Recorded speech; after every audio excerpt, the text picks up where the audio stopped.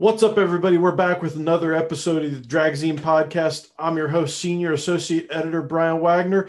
This week on the other side, we got Nelson Hoyos. Nelson, what's going on? Brian, thank you very much for having me. I appreciate it. We're busy here at the racetrack at No Problem Raceway, doing lots of upgrades.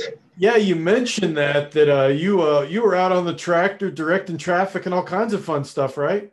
Yes, I have SEG out here cutting the track now. And, I'm always a perfectionist. I want to make sure that we do it the right way so we give the racer the best possible surface.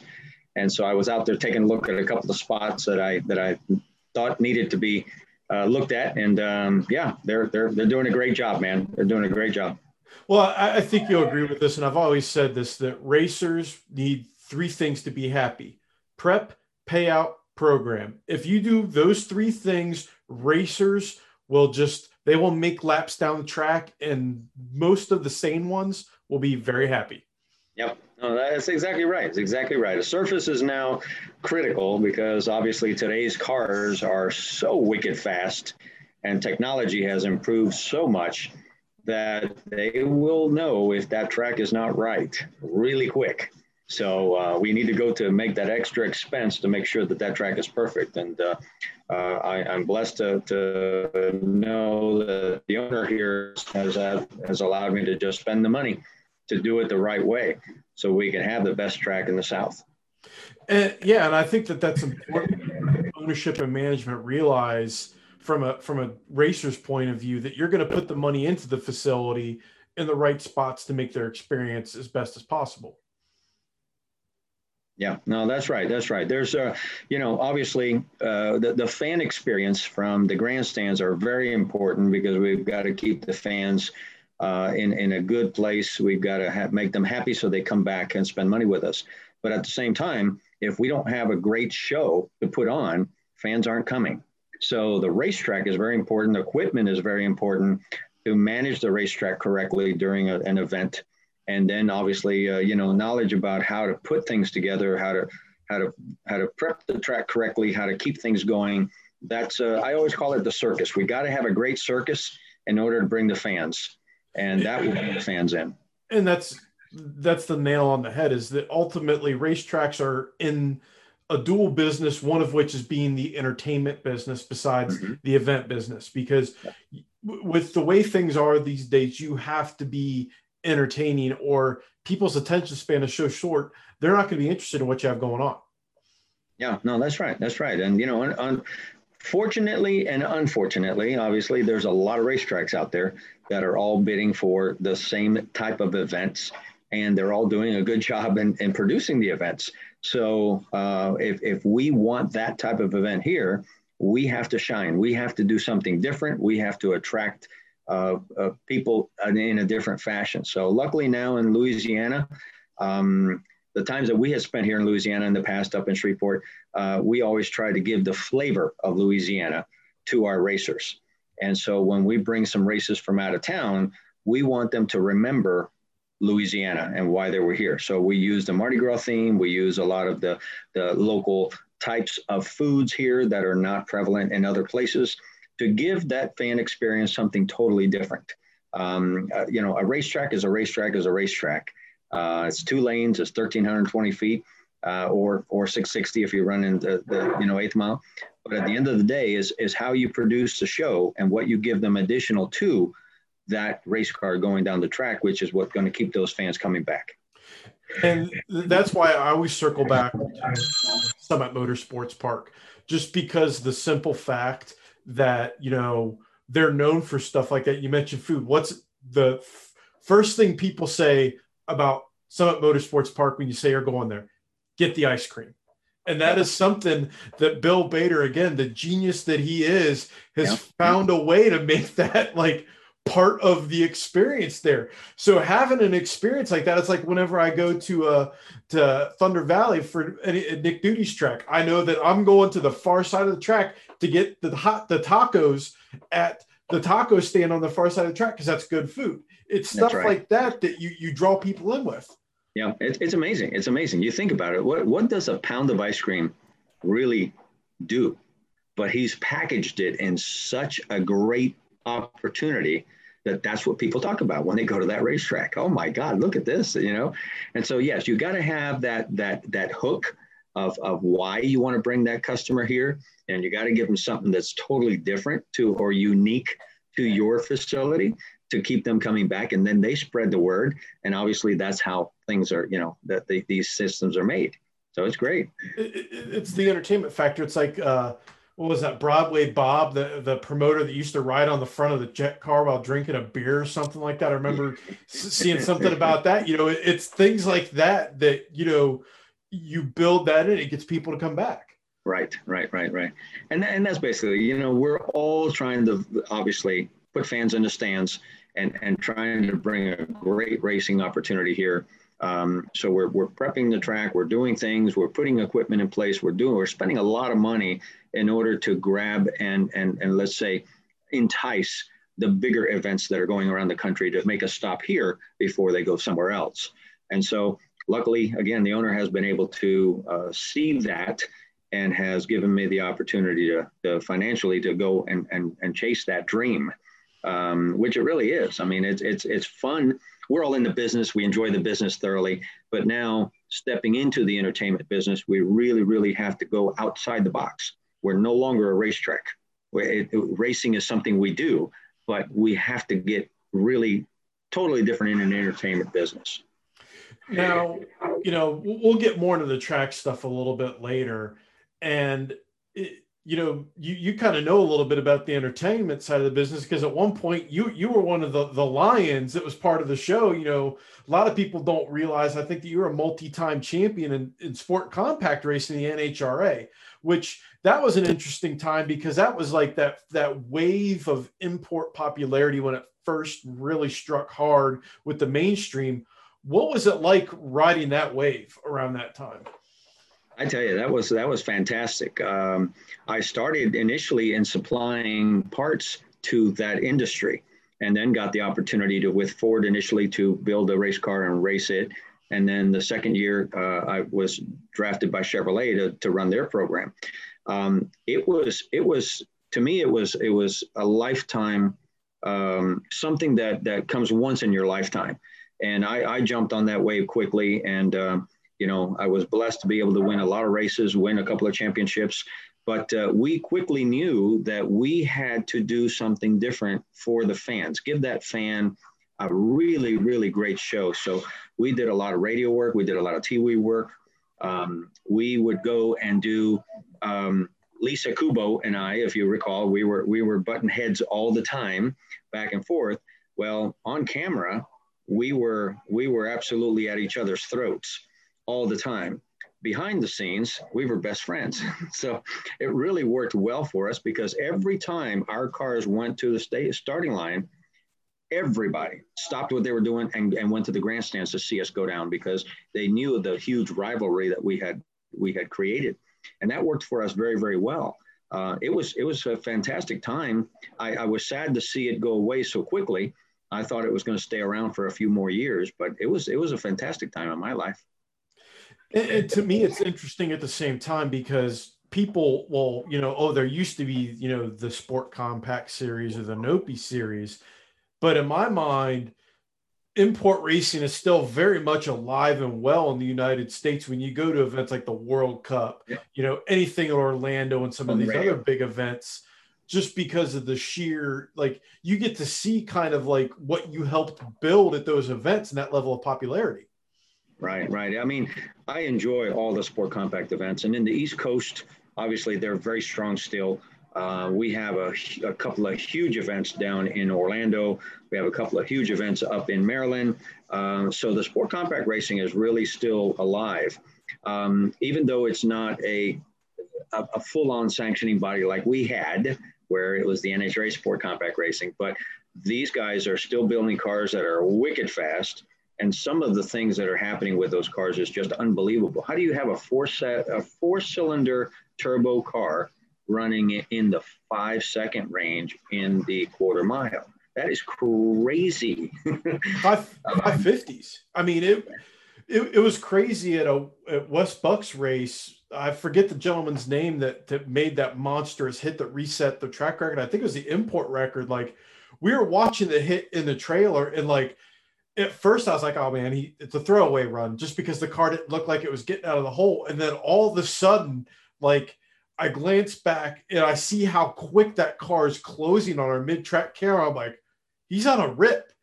And the mid-track guy actually lost the car because he couldn't anticipate on how fast it was going. And the scoreboard lights up and they are nuts at incrementals. I'm doing the math in my head. I'm like, that dude picked up almost 60 mile an hour on the back half. I'm like, yeah, that's insane. Yeah. No, it was crazy. It was crazy. I mean, our little car with Chevrolet, we were picking up 40 and 45 mile an hour on the back end. I mean, it was nuts. I always said, if I'm within a car length of the car, by the time we get to the 8th mile, he's going away, because my car would accelerate so much on the top end. And I mean, we were running almost 200 miles an hour with that thing back in 2004, with old technology for today's standards. If we had the turbos that we have today and the systems, the electronic systems that we have today, that car would have been blistering fast. Was that with the front wheel drive car too? That was a front wheel drive car. Yeah. That's again, like, people who are drag racing nerds think about that. They're right now, the gears are turning in their head. They're like, wow, that's like when you're picking up that much in the back half and a turbo front wheel drive car, that's not an easy task. No, I tell you, we had a fantastic team. Obviously, Chevrolet was a great brand to work for. They gave us all the tools that we needed to make things go, and they were constantly thinking outside the box. And so that car got quicker and quicker and quicker throughout the year. We started the year off running, 790s at 175 miles an hour or so. By the end of that season, we were already at 740s at almost 196 miles an hour. It was crazy fast.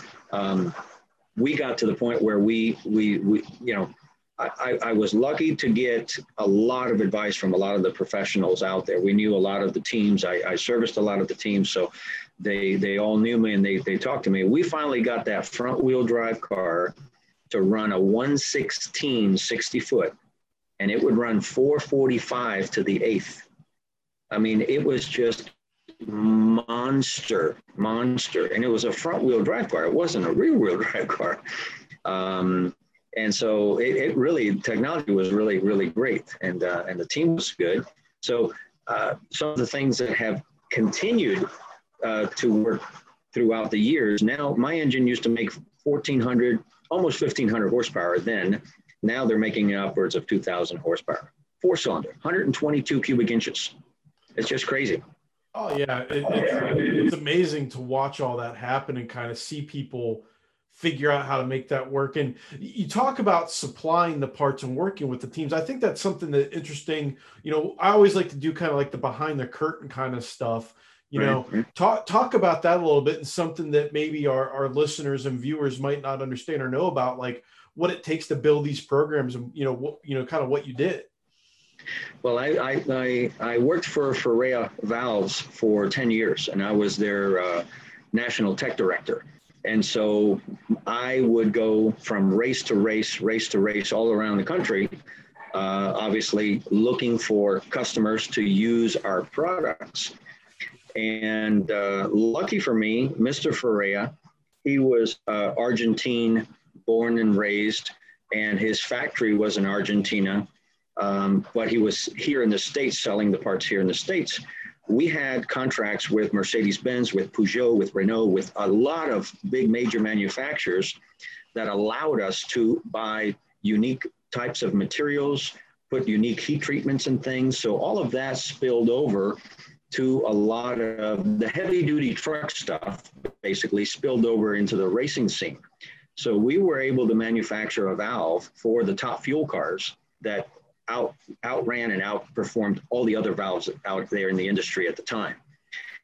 And so my goal was obviously to get somebody to try it. So a lot of the times I would go to a fuel team, give them 8 valves and say, put this in one head and leave the manufacturer that you're currently using in the other head and see what the difference is after you make the run.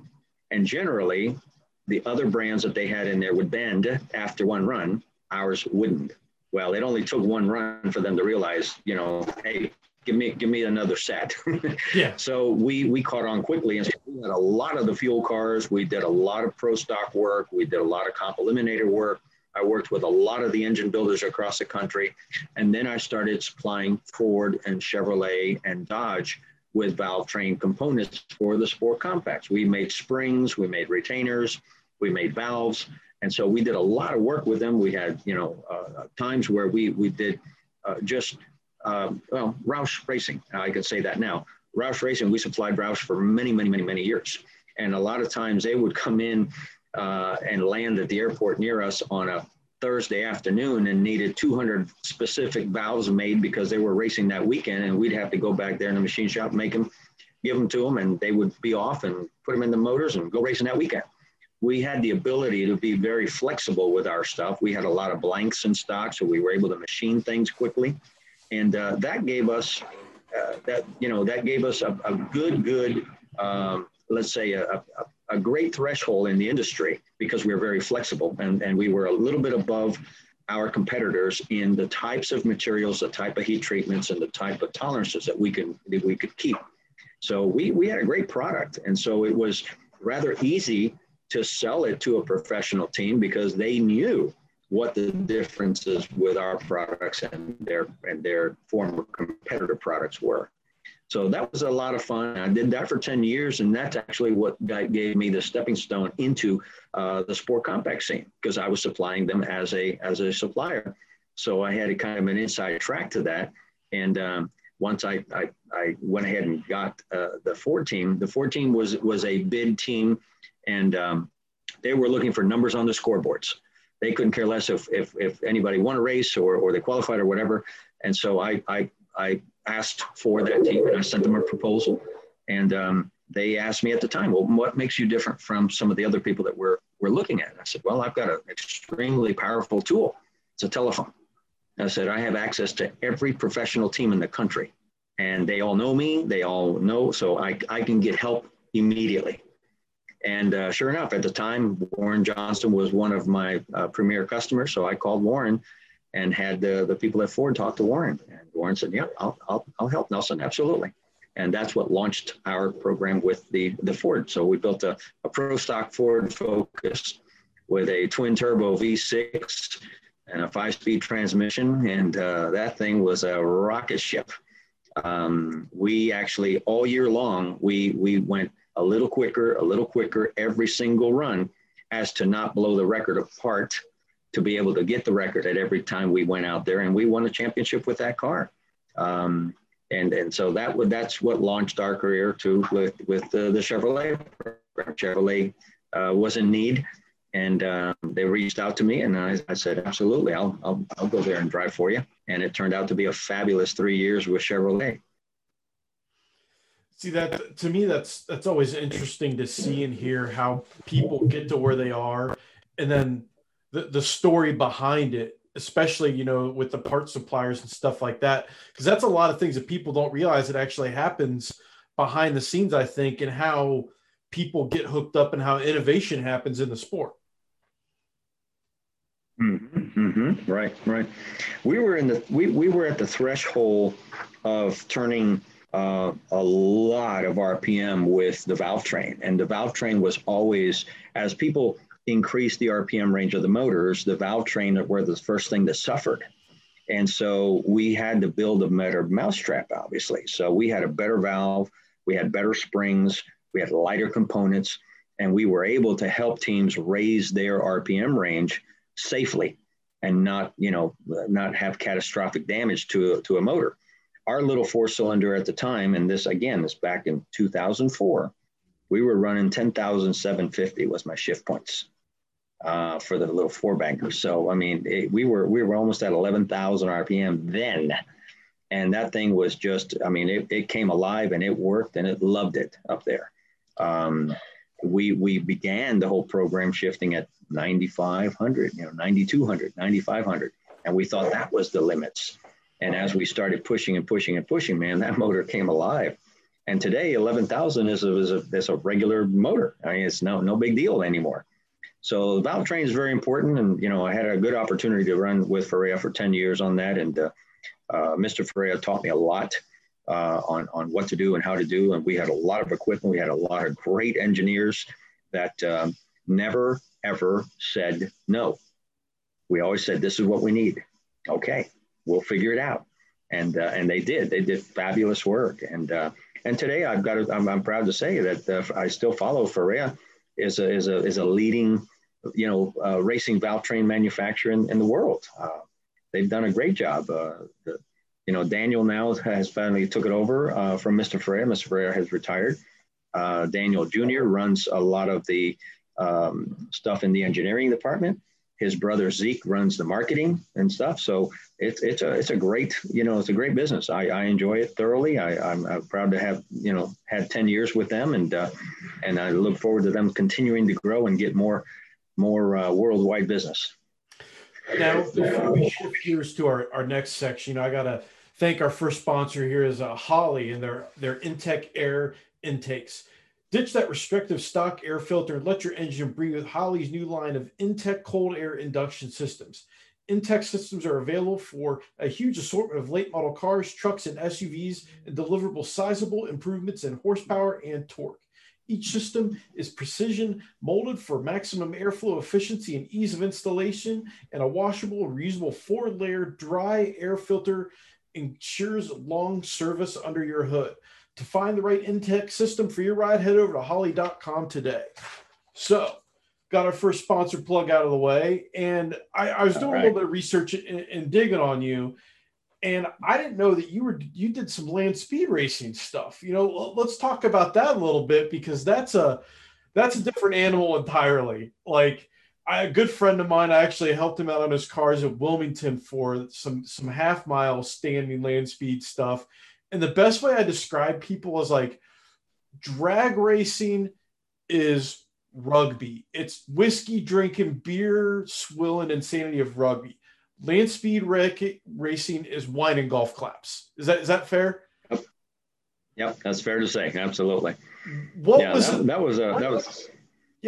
like? That was a great time. That was a great time. I had flown up to Michigan to Roush. Roush was my team, my team for the drag racing program. And I had flown up there. They wanted to do some things with the car. So I was there. And while I was there, at the back of the shop, they were building a new Cobalt race car. And I'm looking at this thing and I'm thinking, wow, here's the next generation car. This is beautiful. So I go over there to take a look at it. And the welder at the time says, hey, Nelson, hop in the seat. Grab the steering wheel, and you're about the right size. So just grab the steering wheel so I can get an angle on how the steering is gonna be. So I was in there holding the steering wheel in place, and here comes a gentleman. At the time I didn't know who he was, from GM, and he says, "Hey Nelson, what are you doing?" And I said, "Well, I'm sitting in my car. They're putting pedals in and they're checking the steering and stuff. I'm kind of fitting in here. I want to make sure that I fit this car correctly when I go race it." And he says, "Really?" He says, you want to race this thing? I said, "Yeah." I said, "This is their new Bonneville car." I said, "Absolutely, I want to race this thing. You kidding me?" He was the program director.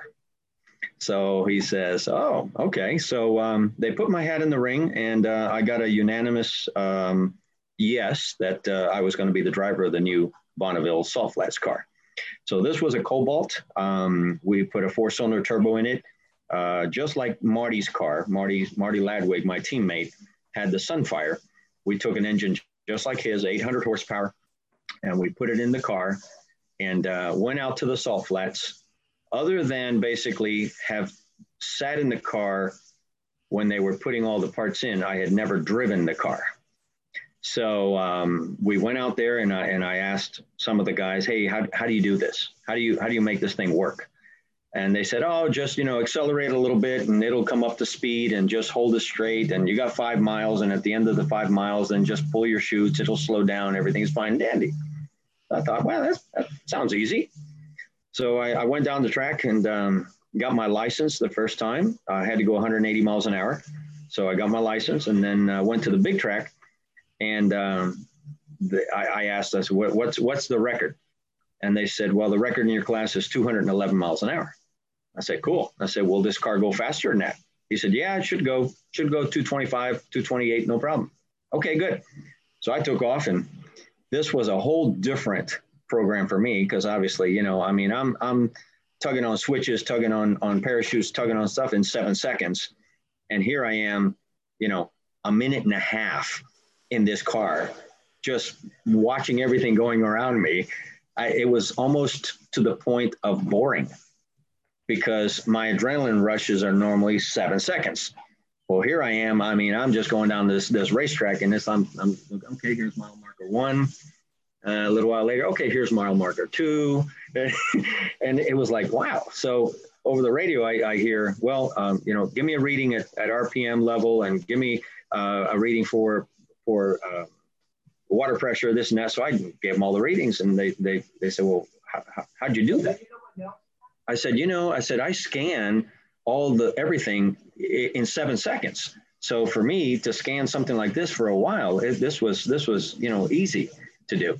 So ultimately I went 225 mile an hour the first time. That was great. It broke the record. So came back a second time and ran, we put a little bit more boost on it, ran 235 miles an hour. And so everything was going good, except it took a long time for the motor to get up to speed. I was at mile 3 or so before really it got up to speed. And so I said, you know, I'm going to try something different. So I called GM and I said, hey, I'm leaving in second gear. Why am I leaving in second gear? And they said, why are you? I don't know why. I said, I was told it didn't have a first gear. I said, no, that transmission has a first gear. I said, okay. I said, well, 7,500 RPM. What's a mile an hour on that? They said, oh, it's 55 mile an hour. Okay, great. So I told the truck driver who was pushing me, they push you at the beginning to get you up to speed before you go. I told the truck driver, I said, get me to 55 miles an hour as fast as you can get me, blow the horn and get out of the way. He said, what are you going to do? I said, don't worry about it, just go. So my theory was I was going to do a 5-mile drag race. I was doing a 5-mile leisure race prior, and it was getting speed at 3 mile, at 4 mile, then the final speed was at 5 miles. So I figured, you know what, I'm going to drag race this thing. So I got up to speed at 7,500. I slammed it in the first gear. I whacked the throttle, and this thing just rooster tailed completely. It was going. It got to 10,000 RPM, which is where I wanted the motor to be. So when it was up there, I shifted into second gear, and this thing was gone. Needless to say, when I got to the 3rd mile mark, I was at 245 miles an hour already, and I had 2 more miles to go. So I thought, you know what, this is great. This is going to go. So I hear over the radio, shut it down, shut it down, shut it down. Okay, so I thought, well, something happened. I clicked it off, pulled the parachutes, got off the track. When the crew chief came to get me, I said, what happened? He said, you were going too fast. I said, what do you mean I'm going too fast? He says, you were already at 245 miles an hour at the third mile mark. We don't want to go that fast because we want to come back next year and break the record again. I have never, ever been shut down for going too fast. And so be it. So the record stood at 243 miles an hour for a little while. Then I got a contested from the SCTA, since the car that I was driving was basically 001, and the car had not been put out to sell yet. It was going in October, and we were running in August. They disallowed the record. So I was not able to, quote, officially set the record, but we all knew I ran that fast and everything was good. So was confident to come back the next year, but that's when the program unfortunately ended. So we didn't get a chance to come back. But it was a lot of fun. It was a lot of fun. That's wild because it comes back to like lane speed racing to me. When I got into that with my buddy Doc, like it's such a different universe and how they operate, what they do. Like it's so formal. It's like it's such a weird like vibe compared to drag racing, and it honestly does not surprise me at all that they told you to clip it early, because they don't want you to shake a tail feather too hard and set that record too far out. Right. And so this record prior to the 211 mark was at 198. So they went from 198 to 211, and then here I come along and I run 225, 235, 245. And they're thinking, no, we're not going 260, 270 in this car, because it'll just destroy the record in the car and that class. And then, so consequently, they ultimately went back with the car 6 years later, the same car, and they finally ran 249 miles an hour. So they at the time had called me a couple of times and said, well, how'd you do this? How'd you do that? And I said, no, I can't tell you that. If I have to tell you that, I'm going to kill you. Yeah. And I said, you want to go fast? Put me back in the car. I'll go fast with it, So it was something that I figured, it was interesting the way, obviously the salt there was like driving on ice. So you had to be very careful with how you moved the car and so they had a black line in the middle, and I straddled that black line, and I didn't move 2 feet from that black line. And I was told, oh, the car's going to drift one way, just let it go. And it'll drift the other way, just let it go. And I'm figuring, no. I don't want to go side to side. I want to go straight. And so it really worked. It was a lot of fun. We had a lot of fun there. And for me, like, it's always cool to check out land speed racing stuff, because it's built so much different than a drag car and how it operates. And I don't think a lot of people understand how difficult it is to do that, because you can go fast in drag racing, but it's only for 1,320 feet. You got to keep this car alive for, in some like that stuff, miles, and then to make the horsepower required to keep climbing at that rate is not an easy task at all. There's a lot that goes into it. Yeah, there's a lot of aerodynamics that you have to be that you have to understand. Because in a drag race car, we really don't, we have downforce aerodynamics that we have to deal with, but we don't have a lot of worries about underbelly force, where out there in the middle of that, as you're going faster, there's an awful lot of air moving underneath that car. And if you can't get it out correctly, it's going to be a problem. It's going to be a problem. You go from being a driver to a pilot in a hurry. Yes, exactly right. Right. And that's not where you want to be. Yeah. And, I saw, while we were there, I saw a few bad, wrecks and things. And you go and you try to see what happened and analyze them and things. And so with our situation, again, Chevrolet was fantastic, because we were able to do some wind tunnel testing with this car prior to taking it out there. So they knew the numbers that needed to happen and what they needed to do. And something as simple as they had headlight covers. We had the original factory headlights on the Cobalts, but then they made a headlight cover that they would put on there. That headlight cover made so much stability on that front end that it was unbelievable, because it didn't let the airflow get underneath the air lights and go through the grill and all the rest of the parts. We were able to actually duct it correctly to get it in and out. And that car worked really good. I'm sure that car could have gone 265, no problem. And you think about that, 265 miles an hour with a 4-cylinder automatic transmission car. That's wild. Crazy. But I was teasing them. I said, this motor that you have in this car makes 800 horsepower, and that's wild. That's really good. I said, but I've got a motor in my drag car that makes 1,500 horsepower.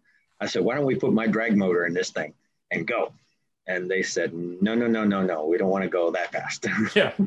Again, it comes down to keeping that alive. Because I had someone ask that's not a big drag racing fan or understands sport. They're like, what would happen if you just let a top fuel car just run a mile? I said, it would go, depending on the tune-up, 1,322 feet before bad things happen in a hurry. Yeah, that's how most of these engines are designed. They're designed to go so fast, so far for so long, and you don't want to go past that point. It's just it's a line of demarcation. Once you go past that, all bets are off, right? Yeah. Oh, yeah. Yeah. Yeah. Yeah. No, that's absolutely right. And hats off to a lot of the engine builders that build engines for that type of racing. I know, Kenny Dottweiler had built a lot of motors, and he's got a lot of different records with that Speed Demon car. They're the fastest piston engine car out there. I mean, they ran great for many, many years. And there's a bunch of guys from North Carolina that got into some of that racing too. And they've done real well with it. So it is a little bit different the way you build the motors to make it last. You still obviously want to make as much power as you can, but then you got to really contend with the car. What car are you going to use? How are you going to use it? The suspension that you're going to have in it, the aerodynamics that you're going to put on it. That has a lot to do with it. We, when we were racing out there with the Cobalt, at the time, the Speed Demon car, which was I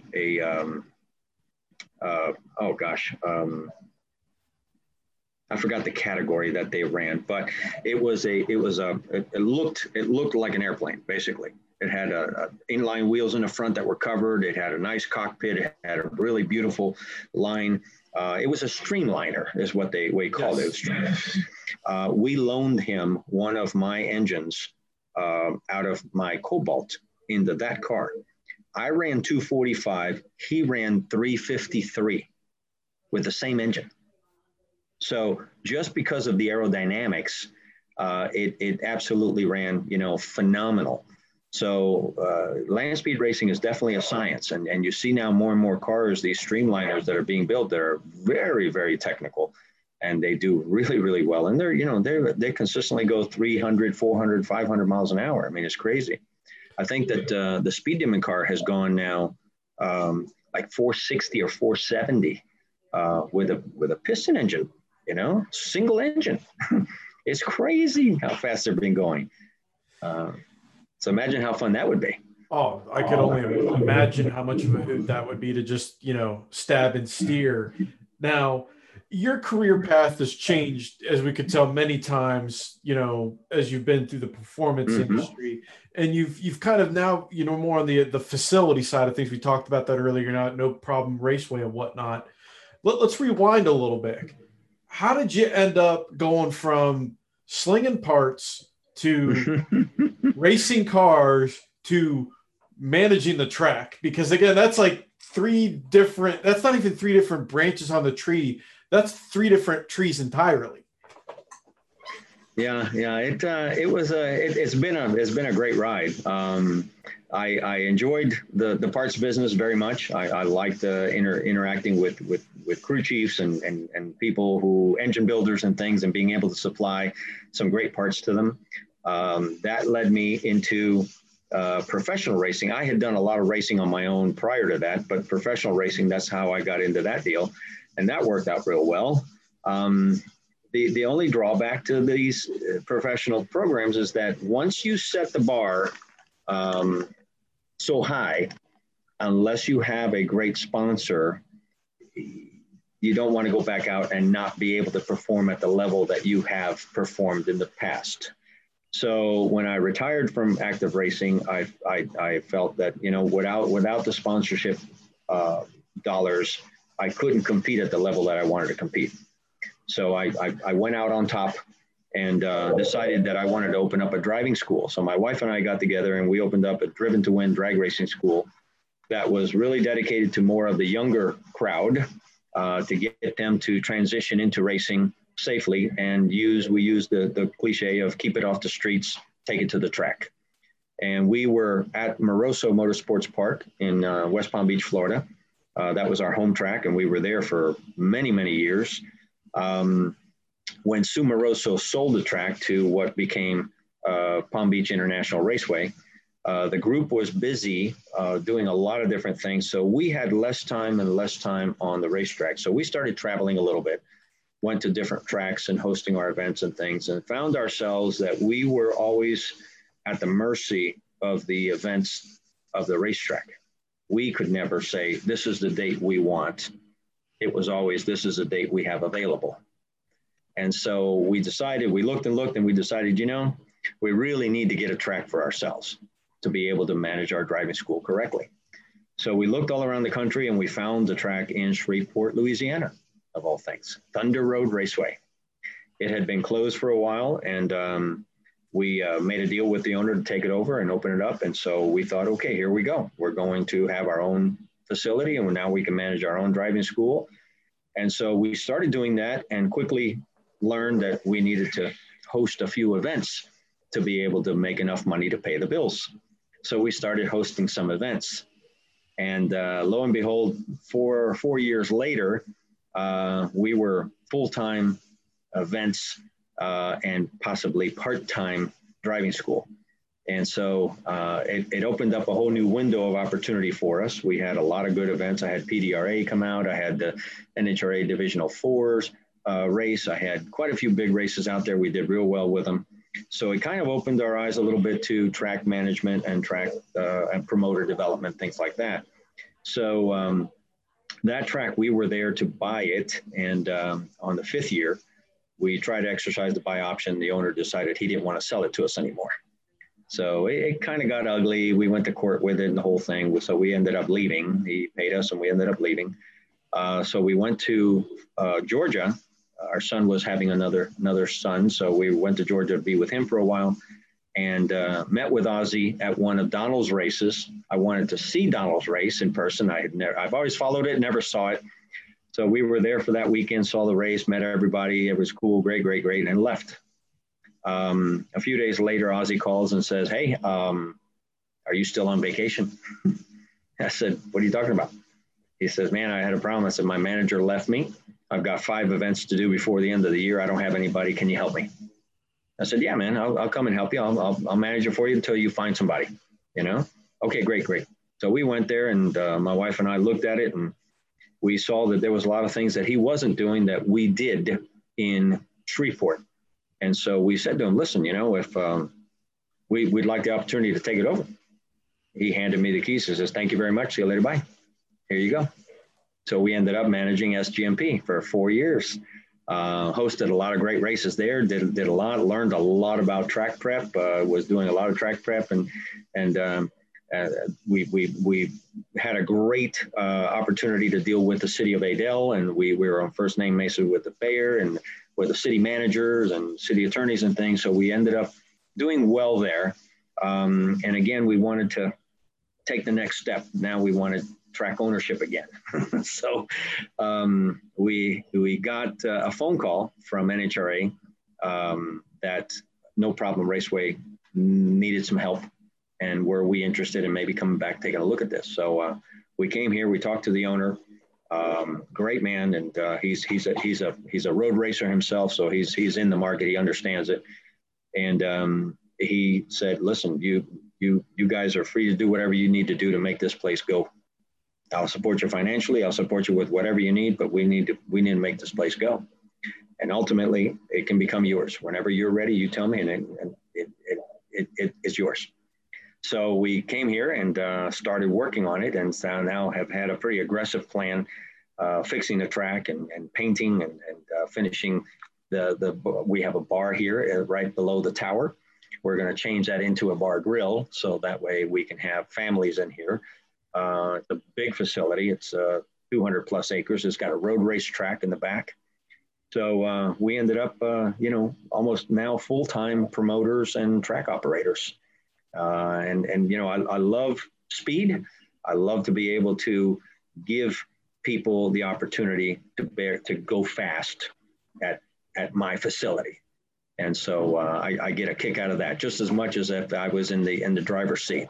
When I was teaching people how to go fast, I got my kicks watching them successfully make runs down the track. So this is just another version of speed for me. And now I have a little bit more control of how the operations run. And so, I've always been to tracks. I ran around all the country going to different tracks. And so I got an opportunity to see how other managers manage their facility. And I always ask questions. What do you do here? What do you do there? How come this? How come that? And I think that, that gave me a lot of knowledge on what to do and what to expect. And being a former racer, I understand what racers want. So I think I can give them that. And at the same time, being a business owner, I understand I have to make money to keep the doors open. So it gives me a pretty unique move. And my wife she's a forensic auditor. So she knows money. She understands money. She understands how to make it go. And so she's really good. She handles the front gate. She handles all the personnel. So it's we form a good team. She allows me to be on track and dedicate myself to the track, make sure the track is perfect all the time for the racing. And she handles all the stuff on the front side. So it works out great for us. Now, before I kick our final segment here, I got to hit off our last sponsor of this episode. It's Manly. Manly Dual Drag Series valve springs provide the load capabilities of triple springs with a reduced size and mass of a dual valve spring. This provides improved valve train control at a higher RPM potential. An additional benefit over triple springs is the reduced friction, which greatly reduces load loss, while multiple step surface enhancement improves fatigue strength. Check more out at manly.com, manlyperformance.com about these great valve springs. Valve train stuff. We talked about that earlier with her, and it's all got to work together, right? It does, absolutely. Now I had a great run with Strip Manly for a while. Yeah. It's funny, I joke that, kid test the mother approved, with parts and stuff, especially on this show with, Mosier, and we, they're a show sponsor. We beat on their stuff quite a bit. Well, I use Manly on a few of our builds as well. And again, if I always joke and said, if me and my meathead friends can use these products and not destroy them, that should really tell you how good they are. Right. Exactly right. Yeah. So you talked about, it's interesting seeing you kind of lay out the timeline of what you did in the track operations point of view, which, again, I've helped put on events in different capacities, so I completely understand. I will be one of the last people to at least publicly complain about an event. I might say something in private to the people in charge, like, hey, you might want to address this. Because Lord knows, you're like trying to herd cats to take a bath when you're in charge of a racetrack. Right. When you're running one of these facilities and holding these big events, what makes that fun and challenging for you? Because everybody's got their thing that kind of trips their trigger and that they enjoy. For you, what's fun and challenging about doing this that keeps you doing it? Two things. Obviously, my first and foremost is numbers on the scoreboards. If I can successfully give the opportunity for someone to run a personal best or run a class record, that to me gives my rocks off. I mean, that I love that. And then secondly, at the end of the event, I like to hear, man, you guys did a great job. Your team did a great job. This place was rocking. Everything ran smooth. We'll be back. That's obviously what keeps us going, because you put in endless hours. I mean, sometimes we're at the track at, earlier than 6 o'clock in the morning, and we don't leave till 2, 3 o'clock in the morning because we've got to get that place clean, because the next day when the doors open, we're on TV. So we got to make sure that place looks like it hasn't been, that nobody's been there. So we have to have a great team around us. And so we pride ourselves in bringing people and treating them like family and giving them the same drive that we would want to do. And I tell them all, I said, listen, I do everything here. I pick up trash, I clean toilets, I do anything and everything. So don't be surprised when I ask you to do something outside your wheelhouse. I need you to get things done. And sometimes I just need another body, another person to help me in getting this accomplished. And we have had a great team, and we're putting together a team here. You're only as good as the people you surround yourself with. And so that's something that's very, very crucial to us, is being able to have people that understand the business, that love the business as much as we do, and then have the drive to be the best at what they do. And then we try to give them all the tools possible to achieve their goals. And so as a let's call it a promoter, track operator, track promoter, I get enjoyment when all of the racers are absolutely, great. do great numbers, personal best, class records and things. And they come back and they say, man, that track was great. And then from the fan base, I like to hear, man, we had a great time. Food was good. Entertainment was great. We're going to be back next time you have another event. And that's the goal. That's the goal, to reach out and make everybody happy so they can come back in and spend more money with us. Now, Nelson, I'd like to change things up and have fun on the podcast. And I'm not going to say torture my guests, but I like to keep them on their toes and keep things interesting. So I'm going to start a new thing with you. We're going to call it story time. As racers, okay, fans, and everything else, we all have stories. We all, you've been on the road enough, going to races, going to tracks. You've seen some things. You've mentioned that Donald's races. I've been to a lot of Donald's races. Again, I've seen some things. I've seen men literally riding horses through the pits. I've seen people dressed as Ricky Bobby riding through the pits, waving to the crowd like the Queen of England. We can make this completely anonymous if you want. You don't have to, to protect the guilty and whatnot. What's a fun story you could tell about your travels that just jumps out in your mind that you tell people, for the shock value that they'll never, you'd never believe this, but I'm going to tell you the story anyway. Is there anything that sticks out in your mind that that's a fun story you can tell? There's obviously several, but one that really shocked me as a racer, when I was with Chevrolet and we went to race at Vegas for the very first time. I get out of the airport and go around the corner, get on the highway, and there I see a huge billboard with my face and my car with 10-1 odds. And I'm looking at that and I'm thinking, what? I couldn't grasp it at the moment. I get into town, we go into MGM, and they now have their sports betting. They're betting on everybody racing this weekend. And I'm a favorite to win. And it was, I had never obviously been in that position. And it was like, wow, look at this. And we were walking through the lobby, and one of the people came out and said, "Hey, are you Nelson Hoyos?" I said, "Yes." I'm thinking, okay, who's this person knows me? I'm in Vegas. Nobody knows me here. "Oh, I just saw all of your information on the billboard. I saw this, I saw that. Yeah, I bet on you. I did this, I did that." And I'm thinking, oh boy, here we go. So it was a lot of fun. It was really humbling at the time that so many people outside of my circle knew what I was doing and what was going on, and was sharing as part of the successes that I was having. So all of that was really, really interesting. And so luckily, yes, I did win the race and made a lot of people happy. And I wish I would have bet on myself. I maybe would have made some more money. Yeah. I mean, that would definitely be a mind trip moment, It was across the board to see you on a billboard.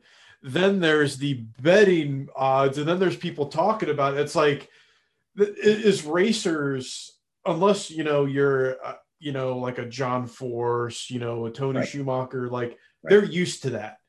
Right. Whereas if you're not used to that, when that happens, it kind of catches you off guard at first. It did. It really did. It really did. I as far as, the betting part of it, I always related to boxing, MGM, Caesar's Palace, all that was always boxing. And so to see these folks all of a sudden take a turn, and we were here, this little sport compact group coming into town, and we were front center on everything. It was like, wow, this is really cool. And yeah, it caught me. It was a humbling moment. It caught me by surprise, because that, I never even dawned that something like that could happen to our, let's call it our racing society, let alone would it happen to me, where I was, one of the favorites to win. So it was interesting. It was really interesting. It was one of those moments where you say, wow, this is cool. Speaking of cool and fun, again, another thing I like to hit my guests with fun questions. And like I said, I've got a time machine, I've got an unlimited bank account, I've got all kinds of things to make these questions happen. Hey. So for you, I'm going to give you the bank account kind of scenario. You've just built the ultimate drag racing facility, the one that you always dream about when you're zoning out on the freeway driving along. And you get to pick 5 events, any events, you can poach them to bring them to your facility, across the globe, the universe of drag racing. You got to think of this almost from a promoter standpoint. Which events are you going to bring? And when are you going to schedule them? Because as well as I know, the time of year and the month you schedule something plays a big role in how it works out. So, what 5 events would you bring to the ultimate version of No Problem Raceway? Wow. Well, timing wise, I would stay away from the summertime here. Yeah. June to early September, it is brutal here. It's very hot, very humid. And not a time to go racing, obviously. Unless you're doing the night grudge racing stuff.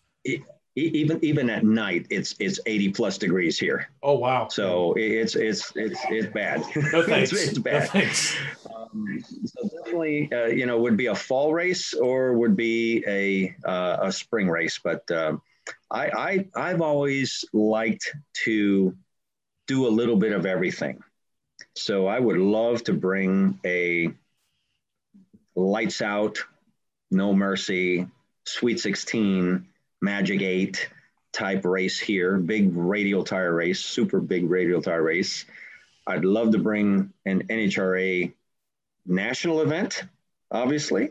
I think that has still a lot of good potential to make money and bring fans into the seat.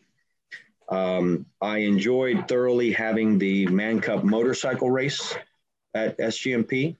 When you have 800 motorcycles on premises for 4 days, and you have Larry the Spider-Man McBride running 550s at 260 miles an hour on technically one wheel, it's an awesome race. And for motorcycle fans, motorcycle guys, I mean, that is the ultimate race, period. And I always do like to have, some things that are a little bit different. I loved the SFG race that I had at SGMP also. Kyle does a fabulous job with the big buck bracket races. While they may not be a great fan race, and I believe it's just because it wasn't promoted properly. But as far as a racer's heaven, I mean, when you got 500 race cars and they're a 002 light is late. Yeah. It's crazy how good they are. So I would like to. My goal has always been to kind of change it up throughout the season, to keep a different circus coming in every month, so that I keep the fans engaged, that they're not coming to see the same thing over and over and over again. I like to have a little bit of flavor out there to be able to do a little bit of everything.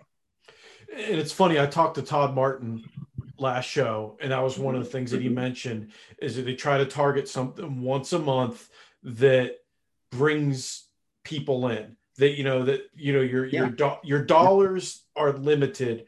You can't bring them in every week, but if you can bring in a lot of people once a month to something, that might lead to someone wanting to come more often. But it's like you're playing the odds. The odds are, if you have one big month, something a month, more people are going to come. Exactly right.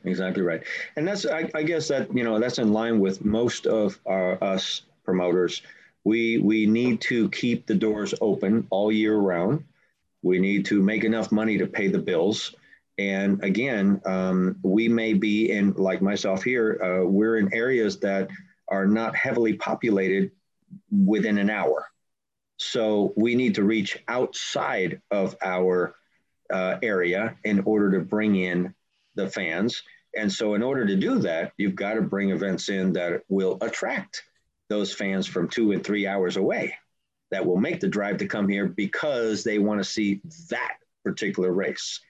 And in order to do that, you still need to diversify, because you don't want to bring the same event every month or every other month, because then once the fans have seen it once or twice, they've said, oh yeah, I've seen that before.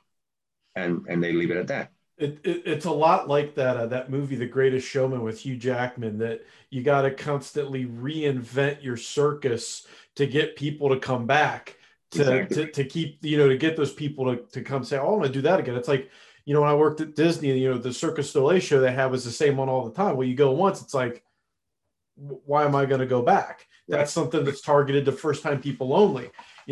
Drag racers want to see all the flavors of the circus at all different times. And sometimes they want to be the star of the show. That's what you got to look at, right? Exactly right. Exactly right. Well, Nelson, our time here is coming to an end, and I like to give my guests their opportunity to take the floor, pull out their Energon Force card, thank their sponsors, tell people where to find them, and do the whole deal. So, Nelson, I'm going to turn it over to you, my friend. You can tell people where to find more information about your facility. Thank who you need to thank. So, take it away, my friend. Well, good. Thank you so much. First, I want to thank you, Brian. Thank you very much for the time that we've spent together. Really appreciate that. And folks, No Problem Raceway in Belrose, Louisiana. We've got a brand new website. Gary Rowe has done our new website, raceworks.com. He does a great job. He does our new website. We have our new website there. So you can go either to noproblemraceway.com or racenpw.com. And love for you all to come out and visit us sometimes. We have had the opportunity now we're having SEG out here, Southeast Grinders. They're grinding the racetrack, making it super flat, super good. I've got Brandon Mass out here doing the final diamond cutting on the track. So we've got some brand new equipment. I got brand new tractors. I've got brand new blowers. I got all sorts of neat equipment here that are going to make it really, really nice. And the one thing that I have that not very many tracks around the country have is we've got grandstands with roofs. And so I'm going to put some fans under the roofs to keep all of our fans in really good shape all day long. They're going to love it here because now they're no longer in the middle of the sun during the day. So we've got some great opportunities to help the fans grow in this area. And I hope that we can be a catalyst to bring a lot of great events into this area. So obviously I want to thank the owner, Harold Petit, for allowing us and giving us the opportunity to do it here. And we've got a big amount of people that we're trying to bring in as sponsors. So in our next show, I'll give you a long list of people that have been contributing to our success. Awesome, Nelson. Of course, I thank all the sponsors that let me come on here and be a goofball with my drag racing friends, Performance Distributors, Airflow Research, ProCharger, Holly, MSD, Flowmaster, Mosier Engineering, Comp Cams, Fuel Air Spark Technology, Eldebrock, Manley, JE Pistons, and Dart. Nelson, it was a pleasure to have you on. It's great to see you again. I know I saw you many times at SGMP. Hopefully I can make my way down to Louisiana at some point and check out your new playground. Love to have you here, buddy. Talk to you soon, sir. Thank you. Thank you.